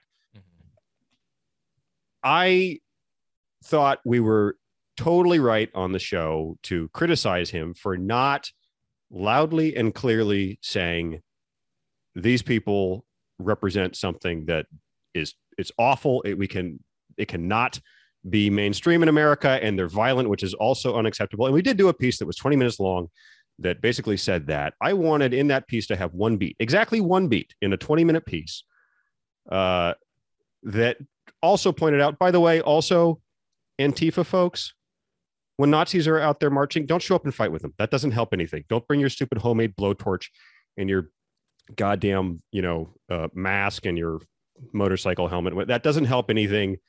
Don't do that. Stay home. I felt like that was a completely reasonable point to make in that moment because we were rightly criticizing Trump for not criticizing his side. I thought we should criticize, quote unquote, our side. That beat didn't make it in. Beats don't make it into pieces all the time. That's not really weird. But I do think it was a feeling of this just isn't kind of the right thing to say at this moment, which is unfortunate because it ended up being more skewed than it needed to be. I think in the interest of staying true to the principle of denouncing, quote unquote, your side when your side is doing something crazy, which is, by the way, by far the more effective form of denunciation than the opposite. I mean, if a Democrat points to Republicans and says that Republican's doing a bad thing, it's like, well, that's what they say all day, every day. And the opposite's also true. A Democrat criticizing Republican criticizing a Democrat means nothing. That just bounces off of everyone's heads. They're like, okay, yeah, that's just dog bites man. That means nothing. When somebody's criticizing their quote unquote own side, I think it has a little more purchase. Mm-hmm. I think it means a little more. And yeah, I think it's something that needs to be done to, maintain the health of your own side. Make sure you're moving in the right direction. I think this is why Bill Maher is so good at doing this. Like, he's the type of guy that in that moment would put the beat in about Antifa. And a lot of people sort of roll their eyes at that, but it occurs to me from reading your piece, actually, you had some graphs that showed Bill Maher's ratings are usually better than all of these other shows. And I'm curious the extent to which that kind of like never criticize our own norm, which is probably popular in the subcultures of these writers' rooms, to what extent is that bad for ratings? Do they have a norm that is actually bad for them, or is it also, are the incentives aligned? No, my guess, and this is only a guess, is that it's bad for ratings. It's really hard with ratings. It's hard to tell. Those ratings were from my Greg Gutfeld article, which you'd be shocked how many people are watching Gutfeld. It's a lot of people. Right. And yeah, Mars, okay, just steady. Mars numbers have been, I worked in TV, so I've been looking at numbers for a long time. Mars numbers are pretty steady. He's got his audience. He does his thing. He does not give a fraction of a fuck at this point. And yes, that is appealing to a lot of people. He'll say what he thinks. No matter what you think of Bill Maher, he says what he thinks. My guess is that a highly self-censoring perspective, my guess is that is on the balance bad for ratings. There may be room for like one or two shows that hew very closely to the true blue talking points, and they never color outside the lines ever once. There might be room for one or two of those. I mean, as I said before, like MSNBC is a thing. MSNBC, they're not totally killing it, but it is a successful network. Mm-hmm. Maybe space for one or two of those shows. We have kind of fallen into this thing where there are like, I don't know, 5 or 6 shows offering a pretty similar perspective. Maybe the market's a little overly split, splitting the pie 6 ways, and nobody's got a big enough slice at this point. It's hard to tell because there are two dynamics here, right? There's there's like, is the show successful? Are people watching the show successful in the, traditional terms of like, are people watching it? Is it making the network money? That's one question. And then another question is, the people making the show, are they succeeding in their own environment? And I'm talking about like office politics here. I'm talking about advancing your career. Are you going to advance your career if you get hired at a show, or if you've even been at the show for a while, but especially if you get hired at a show and you come in and say, you know what, I disagree. And just, every day it's a new thing. I disagree about that. I think we're being a little myopic here. I think we've got tunnel vision. Is that going to make you popular? Is that going to advance your career? No, it's not. It's a lot better to come in, and this makes some logical sense, and go, I know what this show is. I know what we do here. So you know what I'm going to pitch? I'm going to pitch more of the stuff that we do here. And that dynamic, it's going to cause the show to kind of self-perpetuate. Mm-hmm. So I do think that's happening sometimes. So even if the question of, is this good for ratings? That one, I don't know. It might not be. But even if it's not, the internal office dynamic is probably going to keep shows producing a lot of the content that they have been producing prior. Right. And it's also possible that once you curate your audience, that, Trevor Noah suddenly starting to do more Bill Maher type stuff might not be good for Trevor Noah. It's like does he actually expand his audience? Do new people start to like him? Or does he just lose part of his audience? Right. It's not obvious. It's risky. Nobody knows. I have heard, I haven't watched The Daily Show recently, but I have heard he's like changing things up a little bit. I know they went through a huge format change. They definitely did that. In terms of perspective, I don't know. Perhaps he's noticing the thing that I'm noticing. He's like, Jesus, there are 6 shows saying the exact same things. Maybe he's thinking he's going to mix it up. Yeah. I don't know. So going back to David Shore's critique of the Democratic Party, I want to deal with this a little bit more because I think it's really interesting. Sure. There are basically 2 opposing views about how Democrats should try to win strategically. So just take it as a given that one is a Democrat and wants to win. Mm-hmm. In a country like America, there are 2 views on how to do that. One is to win over swing voters, to get, independents and moderate Democrats that can be poached by Republicans, and to somehow make them more likely to vote for Democrats than Republicans. And then you could disagree about how to do that. Is it like we talk more about stuff they like, or we just don't talk about stuff they don't like? Whatever. That's one broad category. And then there's another category, which is actually our strategy should not be to win over swing voters that might go Republican or Democrat. Instead, let's try to get as many people voting for Democrats as possible. Let's try to increase the turnout, right? In America, like roughly half of people don't vote, right? And at the margin, there's a group of people that if they're going to vote, they're going to vote Democrat, right? But they might not vote at all. They have to be excited to get out of bed and vote for someone.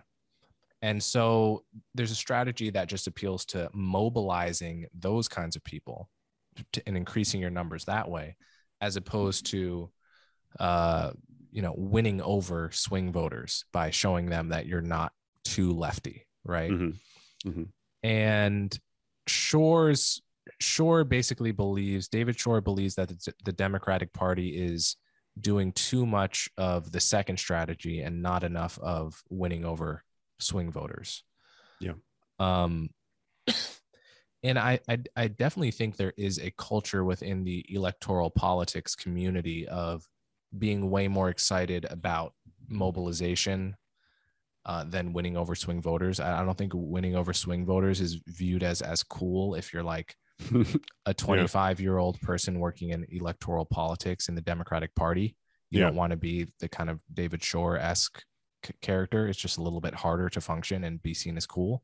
And it, another interesting part of that is those 2 strategies wouldn't exist in a place like Australia that has mandatory voting, where like voter turnout is like 90+%. Right. Mobilizing wouldn't work, presumably, because everyone's sort of already voting. Mm-hmm. But in America, where nobody votes, you can have this kind of disagreement about whether to like hammer and get excited about super progressive candidates as opposed to winning over the proverbial guy that lives in Michigan and like voted for Obama once and Trump once. And, that's right. You know, so what do you sort of make of that, those two strategies? Yeah, I feel like this question can probably be answered. I mean, the way you framed it, if we assume that the goal is to have Democrats win, and we're just framing that as the only goal, I feel like that question can be answered statistically. And I think that it, to my mind, it more or less has been answered statistically by, people like Nate Silver. These are not popular people on the far left, but people like Nate Silver and Matt Iglesias. Josh Barrow's written about this a little bit. I feel like you can do it all through turnout. I feel like that argument is on extremely shaky footing at this point. I think it's quite clear that swing voters, though they are, much smaller in number than they used to be. No, I don't think anybody's debating that. You have to convert people. That's simply how it works. No, there are not a ton of these people, but there are enough. Like you said, Trump to Biden, Biden to Youngkin, if you're in Virginia, voters. There are enough to make a difference. I think that's a statistical point. I am aware that, like, when I'm saying, Democrats should, loudly and proudly say, look, Antifa, these people are nuts. They don't represent us in any way, shape, or form. Defund the police. That's the stupidest 3 words anyone has ever said. We don't want any part of any of that shit. Easy for me to say because that is what I think. So it's what I believe. And I am also arguing that it's good politics. So I'm very aware of, you've probably heard the phrase, the pundit's fallacy, which is where the pundit believes that everything that they believe is also good politics. Yeah. I worry about that. That is why I go to the statistical case that people like, again, Nate Silver, David Shore, Matt Iglesias are making, which I think still, I think it's pretty conclusive in my mind. You have to win over swing voters. You have to do it. I would also point out that the people who are saying, no, you can just do it through mobilization, I think they may be the ones engaging in, what you might call the pundit's fallacy, and that they're the ones. Look, that viewpoint is another way of saying we don't have to make any compromises ever. Right. Everything we love, everything we're for, from Medicaid for all to forgiving all student debt to, any list of it's actually, if you think back to what we were talking about during the Democratic presidential primary, it's insane when you imply it to like what's actually going to happen to happen today. It's like, should we spend $10 trillion on green infrastructure? It's like, this is all going to get filtered through Joe Manchin. Why are we debating how big of a Medicare for all system we would like? It's all going to go through Joe Manchin. We are, if we're lucky, going to get beefed up Obamacare subsidies. That is the cutting edge of this debate. But you don't have to engage with that cutting edge if you are of the mindset that it's all about turnout. You can do it all through turnout. It can become a form of magic pixie dust that you can just sprinkle on everything and go, look, popular revolution, socialist revolution. It's around the corner. It's going to happen this time. As soon as people figure out how great these ideas are, we're going to have gigantic turnout and we will ride that to victory. I do think the extreme form of that argument, and, I admit that I am giving the cartoonish form of that argument, but I do think it's a form of wishful thinking. I personally don't find it persuasive. And again, I do think that the numbers suggest that you can't just do it all through turnout. You do have to win people over. There's also, one thing that's compelling about David Shore, and I think if Matt Iglesias agrees here, that kind of argument is, they're usually making a lot of points that someone like me would agree with, right? And you can worry about the pundit's fallacy. Like, isn't it convenient that I really hate defund the police, and I also think defund the police wouldn't get Democrats elected? Yeah. What a coincidence that all of my opinions align with the opinions that would win. Right. I actually don't think David Shore is saying that, because many of the policies, or at least a substantial amount of the policies that he thinks are popular to Mm-hmm. swing voters, are not economically right wing or not economically moderate. Like, there are certain Yeah. policies that Bernie would support that are pretty popular and that actually mainstream Democrats don't talk enough about. Yeah.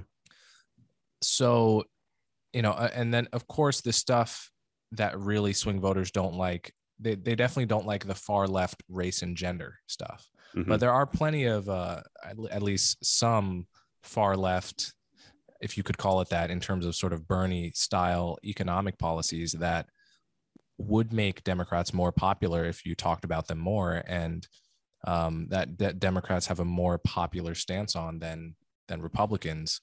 So, Mm-hmm. and I'm not even sure I would be for all of those policies. So it seems like, it definitely seems there is a strong case to be made for Shore's perspective here, and it's one that Democrats definitely have to sort out if they don't want to lose a bunch of Senate seats later this year. And I'm glad that you pointed out that this idea that we should talk about things that are popular, it doesn't clearly break down into right wing and left wing views. I feel like the straw man response to that argument is, oh, well, you just want us to become more conservative. You just want us, the really bad form of the argument is like, you just want us to adopt the opinions of some racist white guy out there. No, we're talking about things like the child tax credit, which I think it's a good politics. I just wrote a piece about it. I think it's good politics. I think it's good policy. I think it's a thing that would help people get by. So that's the type of stuff we're talking about. And I think you're also right that we lack words for this, but yeah, the extreme lefty activist race and gender stuff. What do you want to call that? I don't know. I've used the phrase religious left. Works for me. Intersectional left is pretty good. Intersectional left is good. Yeah, John McWhorter needs to get on this. Come on, he's a linguist guy. Please give us a new. Oh wait, he did the elect. Okay, apologies to John McWhorter. He did. Okay, but the policy, when he's talking about the elect, he's talking about the people I've talked about in pieces. It's this weird pejorative. It's this far left wing activist set. One strange element of it is that it is overwhelmingly white. Like that should not be lost. It's not entirely white, but it's like overwhelmingly white. And yeah, they have these views on race and gender that I think they're poison in terms of electoral politics in ways that we're maybe not totally grasping. If you talk about, I just mentioned the child tax credit. Tax credit's always a little fiddly. People got to figure out, okay, wait, so I'm going to get how much money and when, but under what conditions? It's tax policy. It's a little complicated. Even that's a pretty simple one. But if you start talking about, other things I support, like the earned income tax credit, or how we should be supporting capital gains taxes, you're rightly going to get a big what from people, because you're getting pretty far in the weeds at that point. It's hard for people to really feel that stuff. It's hard for people to really get what you're talking about. But when you have a press release where we say the M&Ms are totally different, people get that. People understand that. When, the really extreme stuff about, biological sex is entirely a construct, that does cause people to go, what? Wait, entirely? What? We really lose people when we talk about that stuff because it's salient. They get it. They get that they get that defund the police is a little nuts. So I do think that the hymnal that I'll go back to the term, the elect are reading from it's just another language as far as most Americans are concerned. And I don't think most Americans are wrong. It's a weird, there's that word again. I apologize. Well, it is tough to talk about it without using that word. I mean, yeah, it's cultish in its weird, its worst forms. It can get that far. When I look at how, Orthodox Jews live in New York, I can recognize just how different a subculture it is from my own. It's, they're speaking Yiddish, and, I couldn't just go to a party and feel comfortable. And it would be no comment on them as people. It would be a comment on just the massive gap between my culture and theirs. And like when you go to a party and half the people there go by they rather than he or she, Mm-hmm. Not quite to the same extent, but there is a feeling of alienation of like, let's say this is the first time you've been around a they before. After all, people that go by they are probably less than 1% of that, like really reliably go by they are probably very It's not many. part of the population, it's not, right? And it's very counterintuitive to retrain the way you speak English, definitely past a certain age.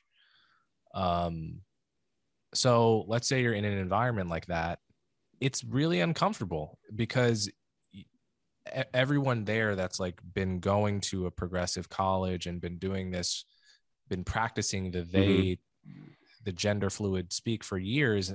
It's almost second nature to them. For you, it's not second nature.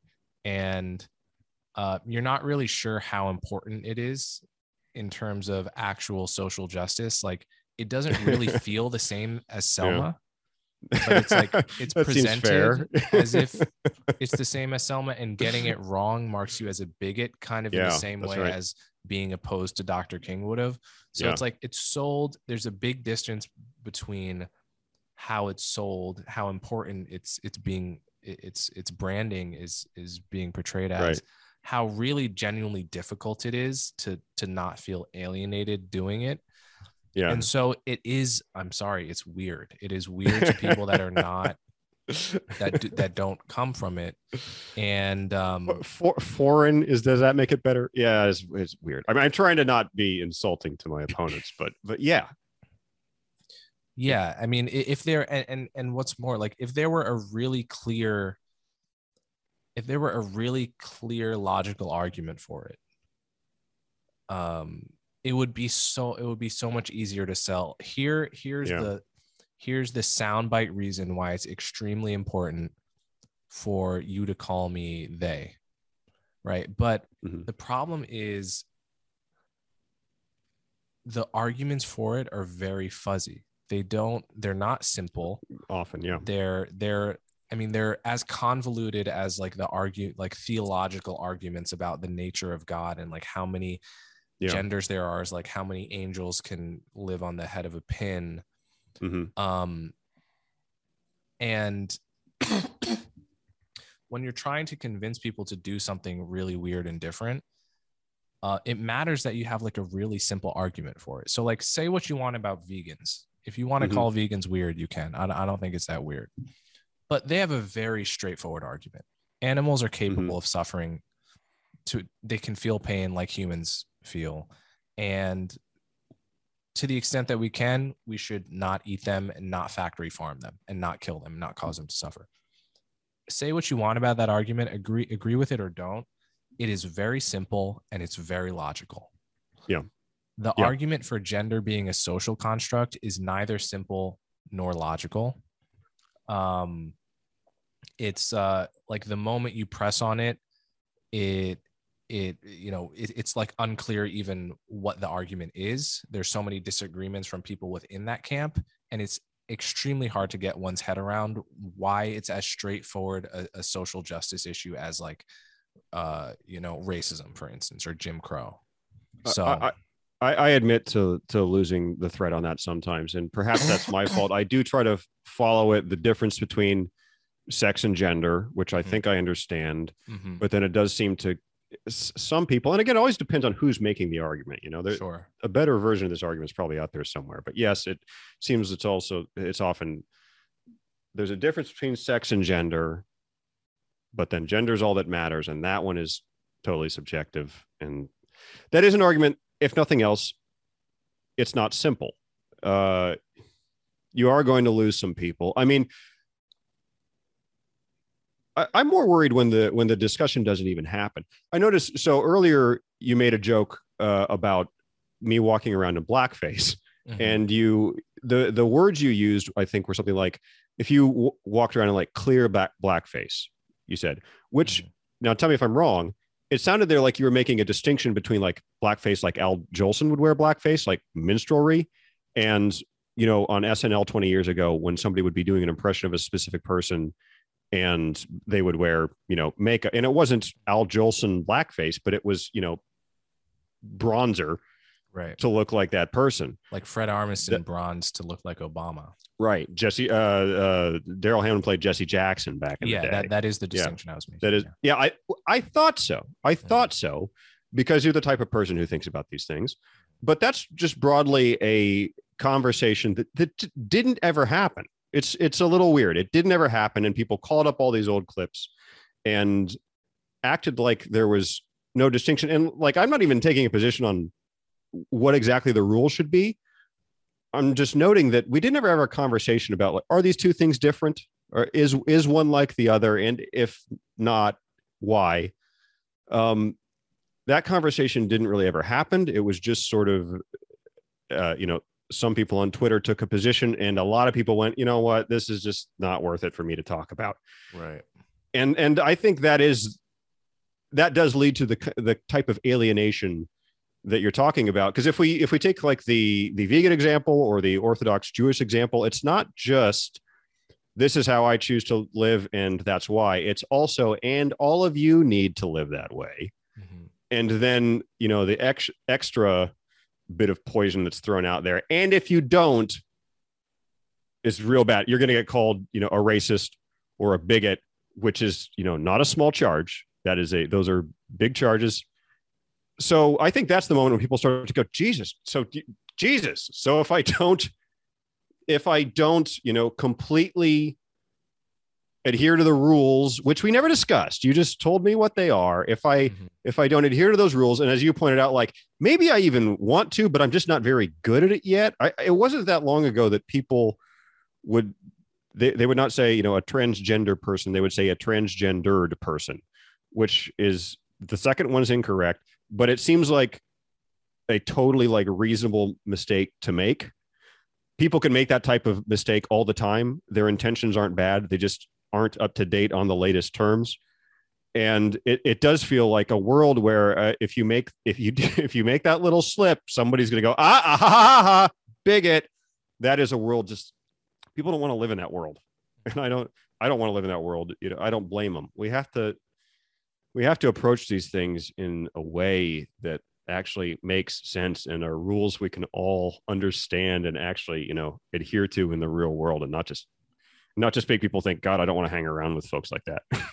Right. And I guess what really seems dysfunctional about it isn't the fact of shaming people. I mean, people have been shaming people forever, and you should shame people for doing really bad things, right? Mm-hmm. That are just clearly bad. You shame people for murder. Shame right. on you for the murder. That's I have no problem shaming pedophiles, right? Like, this is right. There's nothing. Shame intrinsically is not. It's an important actually tool of absolutely like shaping people's incentive to behave well.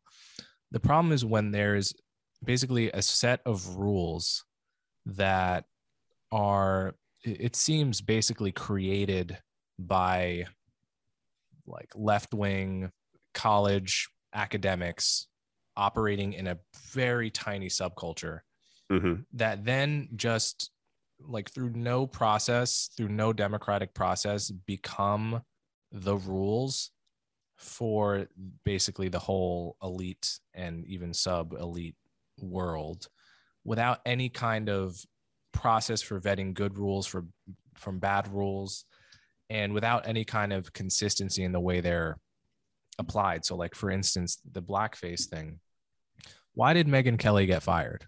Right? She got fired for questioning whether blackface in every case was racist, right? She took for granted that in many cases it was racist, but is it racist if a little kid loves Beyonce and like out of innocent admiration dresses up like Beyonce? Okay, that mm-hmm. was her question. That's what she got fired for saying.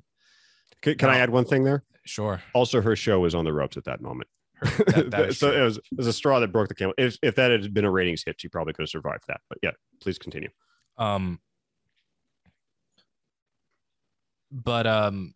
Like there are countless people that have actually done blackface. You're blurring out on me. Yeah, I know. What happened there? I was trying to get more light in here. Oh, there we go. okay. I'm back. All right. There are countless people that have actually done blackface, in living memory, that are more culturally left figures, like Jimmy Fallon, Jimmy Kimmel, Fred Armisen did sort of honey face, Sarah Silverman, all people that are sort of in good standing, despite having actually done something that Megyn Kelly only talked about, and she got way more flack for it. And, this is why people have this sense when there's some new rule that is a culturally left rule, and they think, no, you're full of shit, and you're going to use this to fuck over people you don't like. And you're going to use it selectively. It's not going to be, people distrust the motives behind social justice rules for good reason, because they are so often abused, applied selectively to people to get rid of people that basically the cultural left does not like. Okay, another example is like Joy Reid on MSNBC. She used to write really quite homophobic blog posts. I can't remember exactly what beliefs they were, but they were bad. Like, they were really ugly homophobic beliefs that she used to hold and blog about. And they sort of got unearthed, and she actually initially pretended that her old blog had been hacked and she hadn't written them, as if someone was hacking her blog, writing homophobic shit. Now I remember this. Yeah. And then eventually she came clean, apologized for it, and it's okay. Like, she's in good standing at MSNBC. And but this is the kind of thing where if it had happened to someone that the cultural left didn't like, would have been potentially career ending, right? And so these things are applied selectively. It's unclear what the standard is, and people distrust the motive. It feels like politics by other means. Yeah. Well, you're right that if nothing else, it does prove that these things can be used as weapons. It doesn't mean they're weapons in every case. Sure. I mean, I would, Jimmy Fallon and Jimmy Kimmel, like they did get shit for that. They did survive it. Yeah, I don't know what that tells us. You're right that in Megyn Kelly's instance, I mean, people didn't like Megyn Kelly, so of course they saw here's an opportunity. And again, that show was struggling as it is. If it had been a gigantic hit, that'd probably be a different story. When that happened, I was at Last Week Tonight, and some people in the office were just giddy. It gets down to just personal feelings. It's like, I don't like this person, right? So yeah, it does prove that. But like, how giddy were they to for instance, like, destroy Jimmy Fallon? Probably not so giddy, right? Not nearly. Though that happened after I left, but no, it would not. But it was very much because they had a pre-existing dislike for Megyn Kelly, right? So, and I don't remember if the show did anything, but I do remember people in the office were very got her, finally got her. It's ugly. That's one of the things that I don't think people always realize the way these culture war stories can be hits. I mean, in cable news, comedy shows, and now that I'm in the Substack world, like, it's totally clear to me that the way if my singular goal was to go out and get the most subscribers I could possibly get, just do culture war stuff all the time. Just do that all the time. Wait for somebody. It's the equivalent of like what the right does when the M&M's thing comes out. It's like wait for somebody to fuck up and then just nail them. Like, that's a great way to do it. You know what? This kind of brings it back around, because you get that version of clapter that Twitter does, don't you? You say something that people feel compelled to agree with, and then they publicly agree with it. Maybe they retweet it. That's great attention for your Substack. I think that's really unbecoming. I really wish we would do that less, because for lack of a better term, gigantic boner that we would get at Last Week Tonight when something like legitimately racist happened and we got to go, ha ha ha, racist. Like, that was too fun for us. It should not have made us that giddy. It should not have been such a guarantee that that was going to get on the show, because, coming back to your shame point, like, you do want to make points about what you think should be acceptable and what's not. You do need to shame people sometimes, call them out if you want to use that phrase, but you shouldn't be joyful about it. It shouldn't be giddy, and it shouldn't be the bulk of what you do. And I apologize if it sounded like I singled out Last Week Tonight. That's just my experience. That's the show I happen to work at. Any show that is like really making the most of that type of content, it's personally not a show I want to watch a whole lot. And I hope that other forms of media can kind of, at least pop up and replace that, so that if people want to, intake the less contentious stuff, they at least have that option. Right. I think, people want to, we're always building a new culture. The culture is always changing, and we're coming up with new norms, but we have to come up with norms that survive the shoe on the other foot test. Like, when it's someone you like, how punitive should we be if a person had bigoted opinions that they expressed 20 years ago? Yeah. Whatever your answer to that question, it has to survive the person being someone that you think is good for the world, right? Mm-hmm. And, like, what should the punishment be for failing to, for like, messing up someone's pronouns, for instance? Mm-hmm. Like, whatever your answer to that has to be compatible with that mistake being made by someone you love. Yeah, right. Right. And too many of the norms that are, I think, being invented sort of don't survive that test. And, when it comes to the sort of culture war, feeding red meat to the audience, this is something I try to police myself for too, because, I know I built an audience around criticizing race conscious ideas, criticizing woke race ideas. And, so I make a conscious effort whenever I disagree with people in my camp to try to flag that and to say it, because I think it's something you have to make a conscious effort to do, or else you'll just never do it. So, for instance, Biden saying that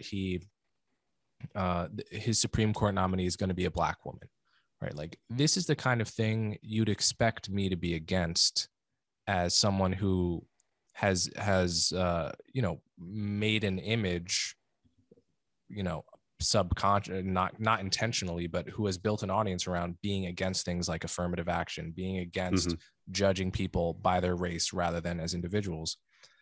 And yet, I found that I'm actually not against what Biden did. And I tweeted about that because I thought this is a good opportunity to give my audience an opinion that they don't expect of me, and to explain my reasons for it.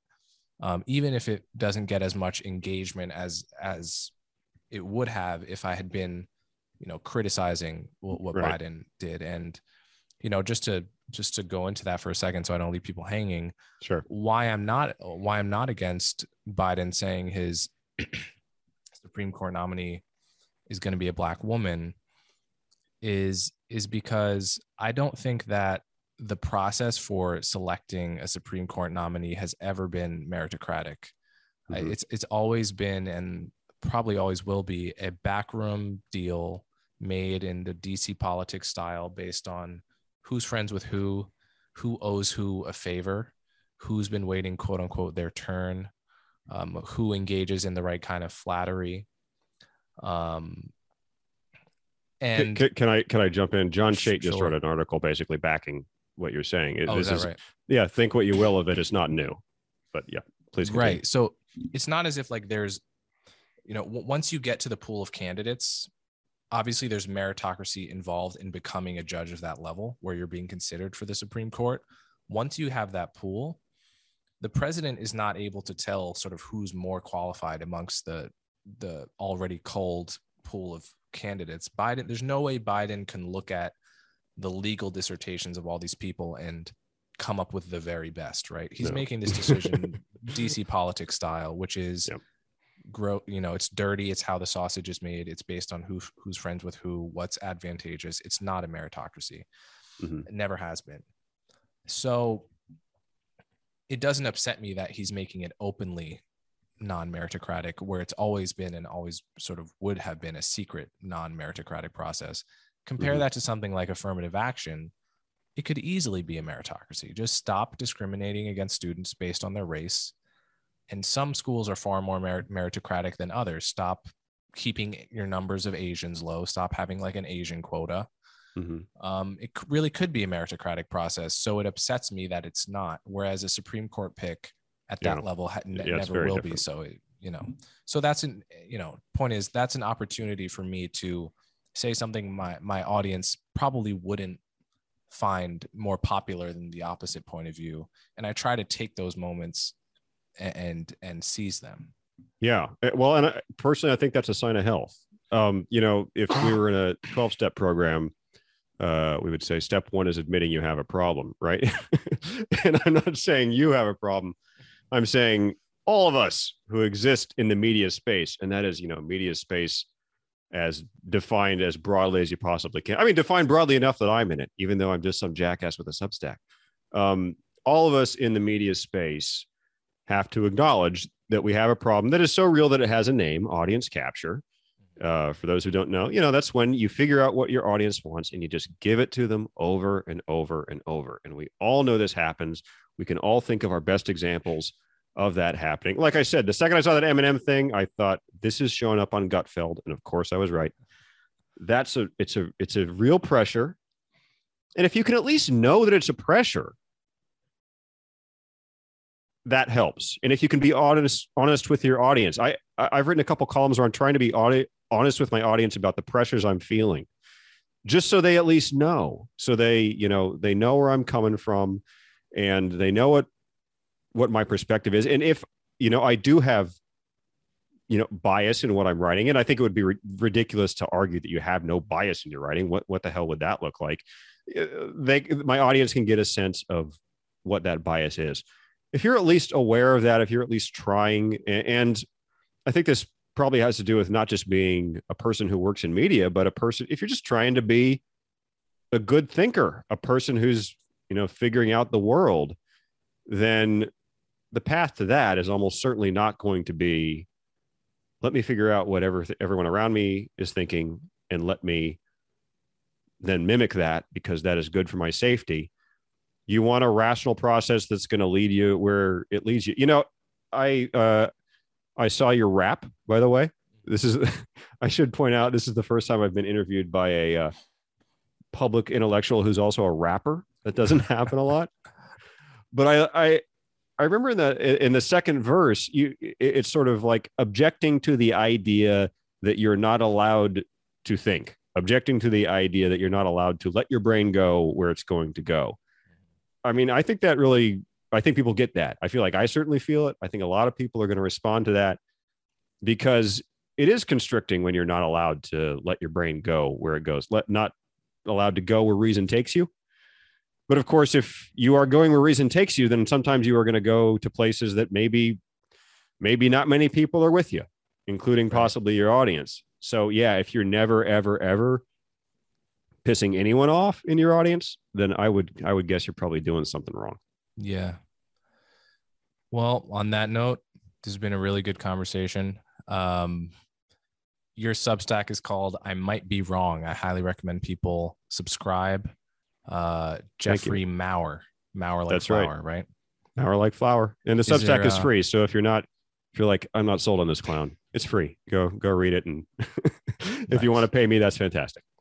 And you have a Twitter handle or a website? Yeah, at Jeff Might Be Wrong. It's just a B, not the word BE, because that would be too many characters. So at Jeff Might Be Wrong on Twitter. But really, most of my stuff is on my Substack. That's the place to go. All right, Jeff, thanks so much. Thank you very much for having me.